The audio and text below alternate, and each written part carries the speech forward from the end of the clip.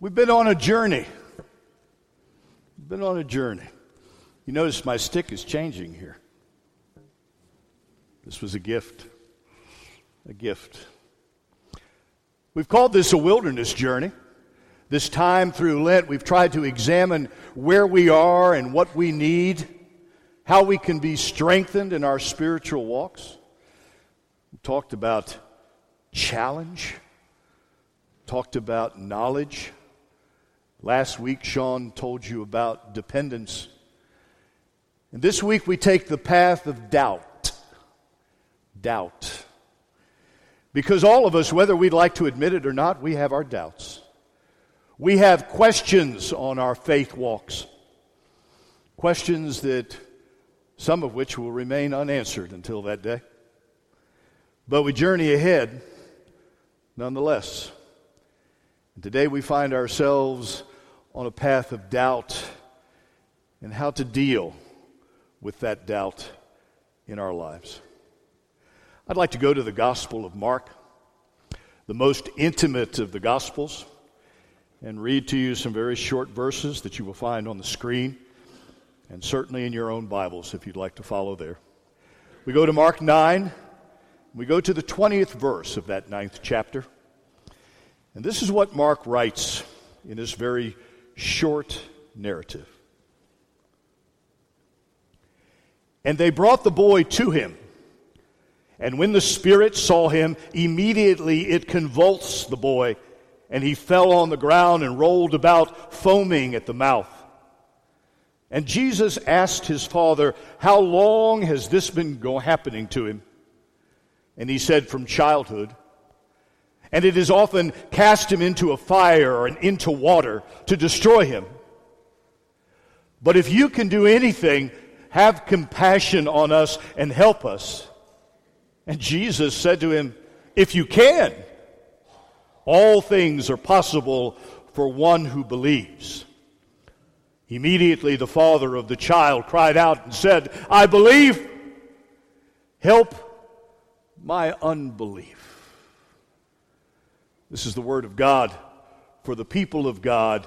Thanks be to God. David Heller is a Boston psychologist who's done some continuing research on children. He's written several books, and one of his books is entitled Dear God, Children's Letters to God. And I'd like to read one of those to you today. It's the following letter, and it goes like this. Dear God, I have doubts about you sometimes. Sometimes I really believe, like when I was 4 years old and I hurt my arm and you healed it up fast. But my question is, if you could heal my arm, why don't you stop all the bad things from happening in the world? Like war, like diseases, like famine, like drugs.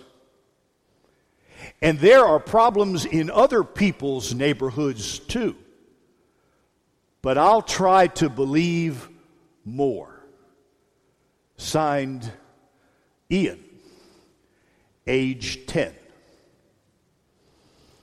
Who of us cannot relate to this child's letter to God? Haven't we had those same exact questions or same exact doubts in our minds? In this narrative that we read from the Gospel of Mark, it's usually referred to as an epileptic boy healed. And it appears in 3 of the synoptic Gospels. And in each Gospel, it immediately follows the transfiguration of our Lord, that mountaintop experience that is witnessed by some of the disciples. And here they come down from the glory of that transfiguration back down into what we would call everyday life. The glory of the mountaintop is inevitably followed by the suffering in the valley. That's the way life is, isn't it? We all have those high moments of inspiration, those mountaintop experiences, but sooner or later, we are all brought back down to earth again. And that's the first thing I want to remind you of today in this story. That we all have mountaintop experiences, but inevitably they are followed by experiences down in the valley. Matter of fact, if we're honest with one another, you can't get from one mountaintop to the other mountaintop without going through the valley. We have to go through the valley. Life presents us with those stark contrasts. Sometimes we want to stay right here in the beauty of this worship. We don't want to go back out into the ugliness that's outside. Or we would like just to stay here in the peace and the tranquility of this place and not be bothered with the chaos that still awaits us out there, whether it be in our families or whether it be in our homes, whether it be in our work or our schools. Who wants that? Can't I just stay here? We sing a couple songs, have lunch, sing a few more songs. William Barclay, the wonderful biblical theologian, would remind us about these mountaintop experiences, that they are not meant to make us solitary in our nature, but instead they're mountaintop experiences to make us better, to make us better. Being at the top doesn't mean that we're supposed to stay there. Being at the top means we are better prepared to cope with the valley things that come to our lives and the lives of others. Those mountaintop experiences should strengthen us for the things that inevitably lie ahead. When Jesus came down from the mountain, he saw this great crowd. And Jesus asked, what were they discussing? Because this poor fellow, this poor father, had brought his child to the disciples, hoping that they could do something about this epileptic problem. But we are told that they were not able. How many times down through the ages has the church been unable to address the needs of this world, the chaos that exists in this world? How many times do we find ourselves just simply powerless to do anything of any meaning? People are ground down in this life by depression, by guilt, by poverty. But sometimes instead of lifting them up out of their burden, we add to their burden. Sometimes we even blame them for the burden that they have. That's your problem. That's your fault. Why were the disciples so ineffective with this father? Jesus simply tells us it was from a lack of faith. But I want to remind you, and I want you to commit this to memory, that faith means more than just simply believing. Faith means trust. Faith means more than simply believing. Faith means trust. Who do you trust? Who do you trust, and why do you trust them? The disciples were ineffective in the face of this human suffering that this father was going through. And I have to admit, I felt the same way before. I've been in hospitals, next to a hospital bed, next to people who were dying, wondering how in the world I could do more. What is it that I can do? What is it that I can say? And at the same moment, asking the question, God, why are you allowing this to happen? Why are people here in the midst of pain and suffering, and you, the God of love and mercy, are allowing this to happen? That's the second point I want to bring up to you. We do not suffer alone. God is with us. That's not one of those fancy phrases we just use at Christmas. God with us. God is with us far outside of Christmas. God is with us all the time. How many times have I mentioned to you that if we feel alone, who do you think moved? God is with us. God is with us on the mountaintop, and He most assuredly is with us through the valley of our suffering and of our pain. Unfortunately, a lot of us look at suffering and pain as the absence of God. That God is nowhere to be found, that perhaps God is on vacation.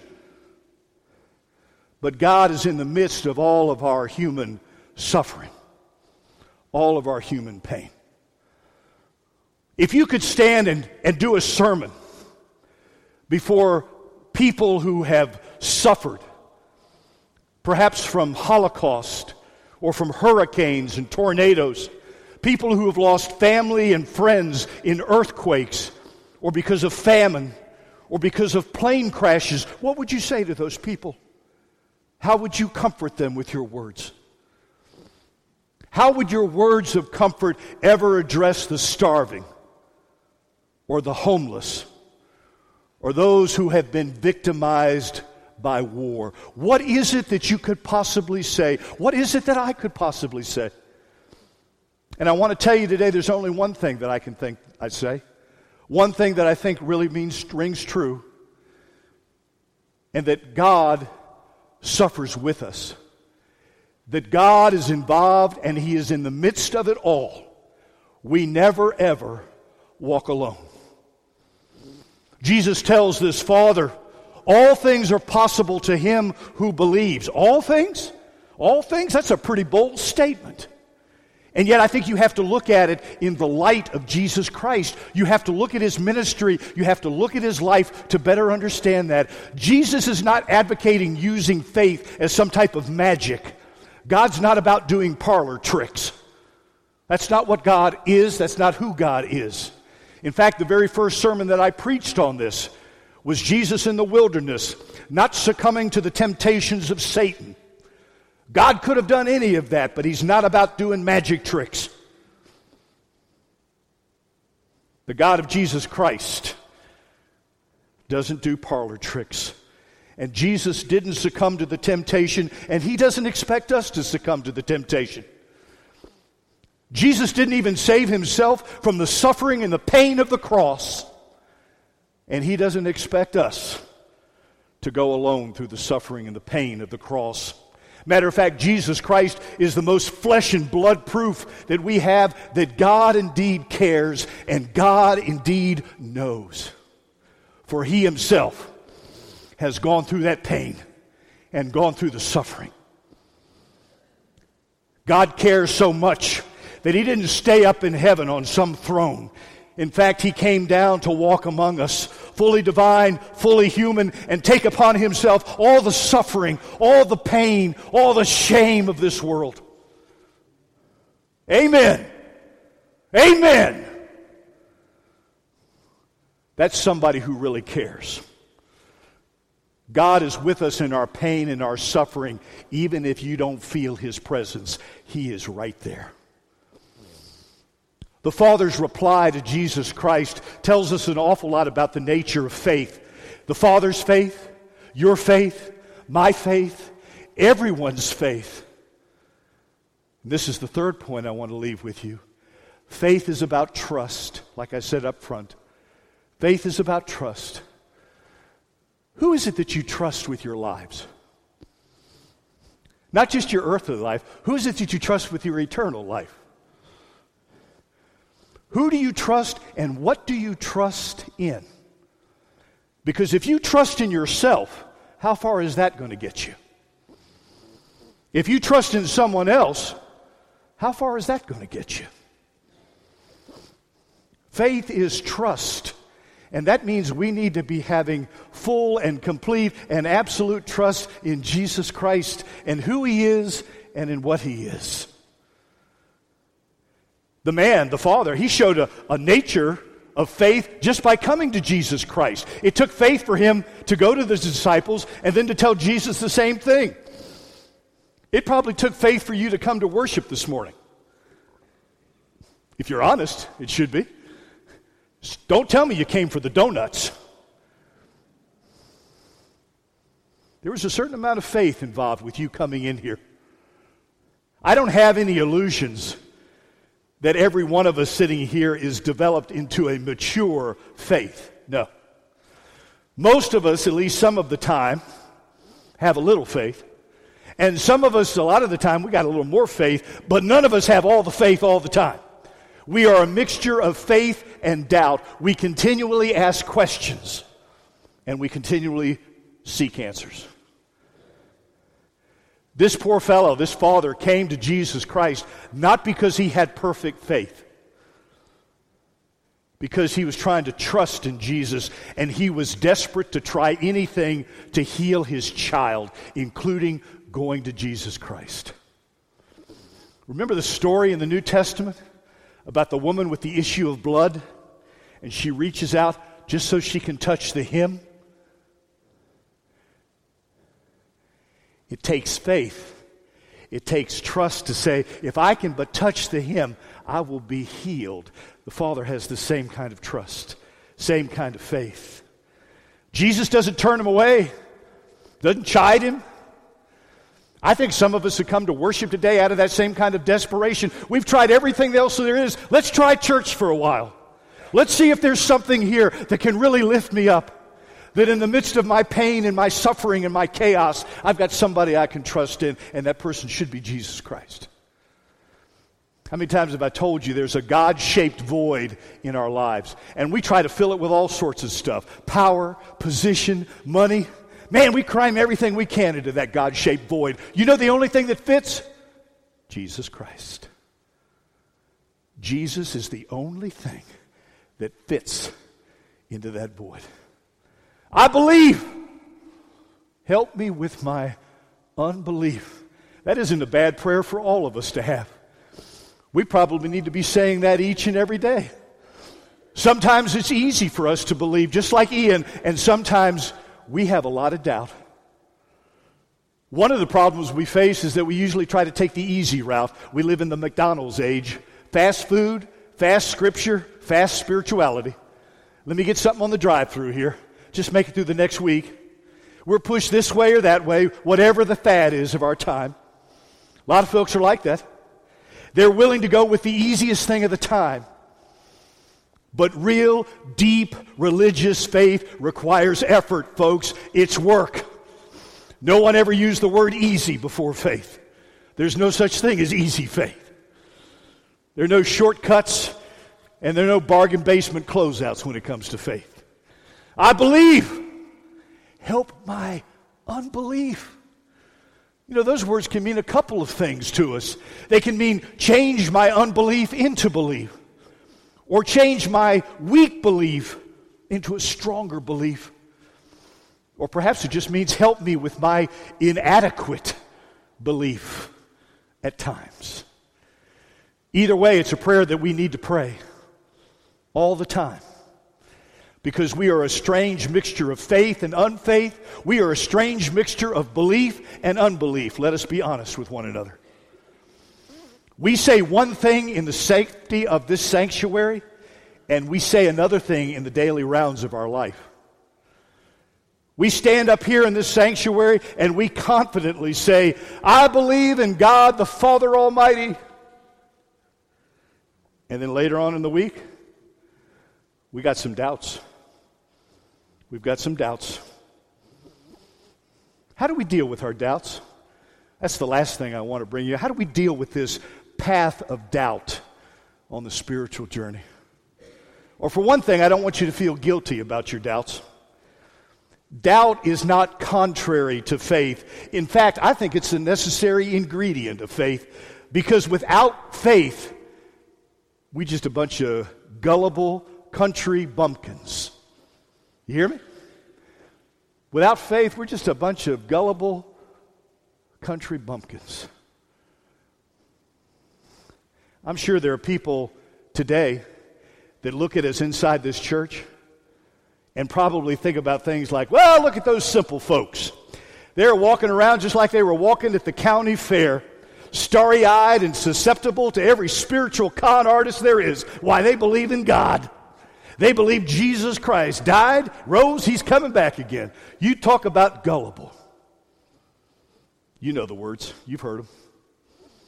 And that may be true for some believers. But for those who are courageous enough to accept Jesus Christ as their Lord and Savior, and those who are humble enough to get on their knees in front of him and trust him with their eternal lives, we still have doubts. We still have doubts. I believe. Help my unbelief. Some of us have been through that battle, haven't we? There's some seated right out here in this congregation. Some of us have come to faith only after a long struggle with doubt. only asking the questions. Harry Emerson Fosdick is a wonderful pastor, used to be a wonderful pastor. He's no longer with us. But he preached a sermon one time and said, the importance of doubting your doubts. The importance of doubting your doubts. And this is what he wrote. He said, the only way to come to true faith is getting to the point where one begins to doubt his or her doubts. The only way you get to true faith is coming to the point to doubt your doubts. We can always ask questions. Matter of fact, we will always ask questions that none of us can answer because we can never be 100% sure of anything. It's impossible. And you can't wait around in this life to do something until you're 100% sure, because you'll never get there.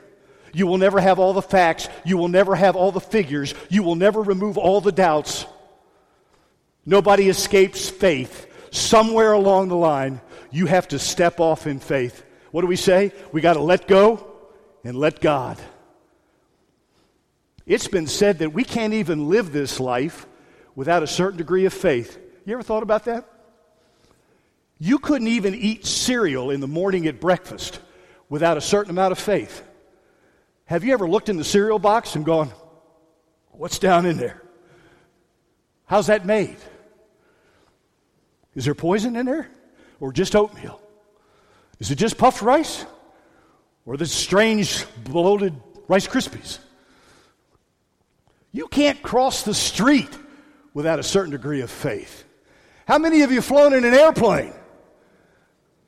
Well, you know, when you sit at the end of the runway and they push the throttles forward, all of us got faith that the thing's going to rise and take off, right? You can't live this life without a certain degree of heartfelt faith. It's impossible. You can't be 100% sure about anything. This father came to Jesus and said if there was no faith, there would be no living in this world. And this distraught man says, if you can do anything, talking to Jesus, have pity on us and help us. If you can. You know, sometimes we look at that and think this man is questioning the power of God. If you can, that's not what he's doing. Jesus is taking these words and turning them upside down. He's challenging the Father to be part of the healing process. If you can. If you can. That's what he's saying. He's throwing the issue back on the Father and back on us.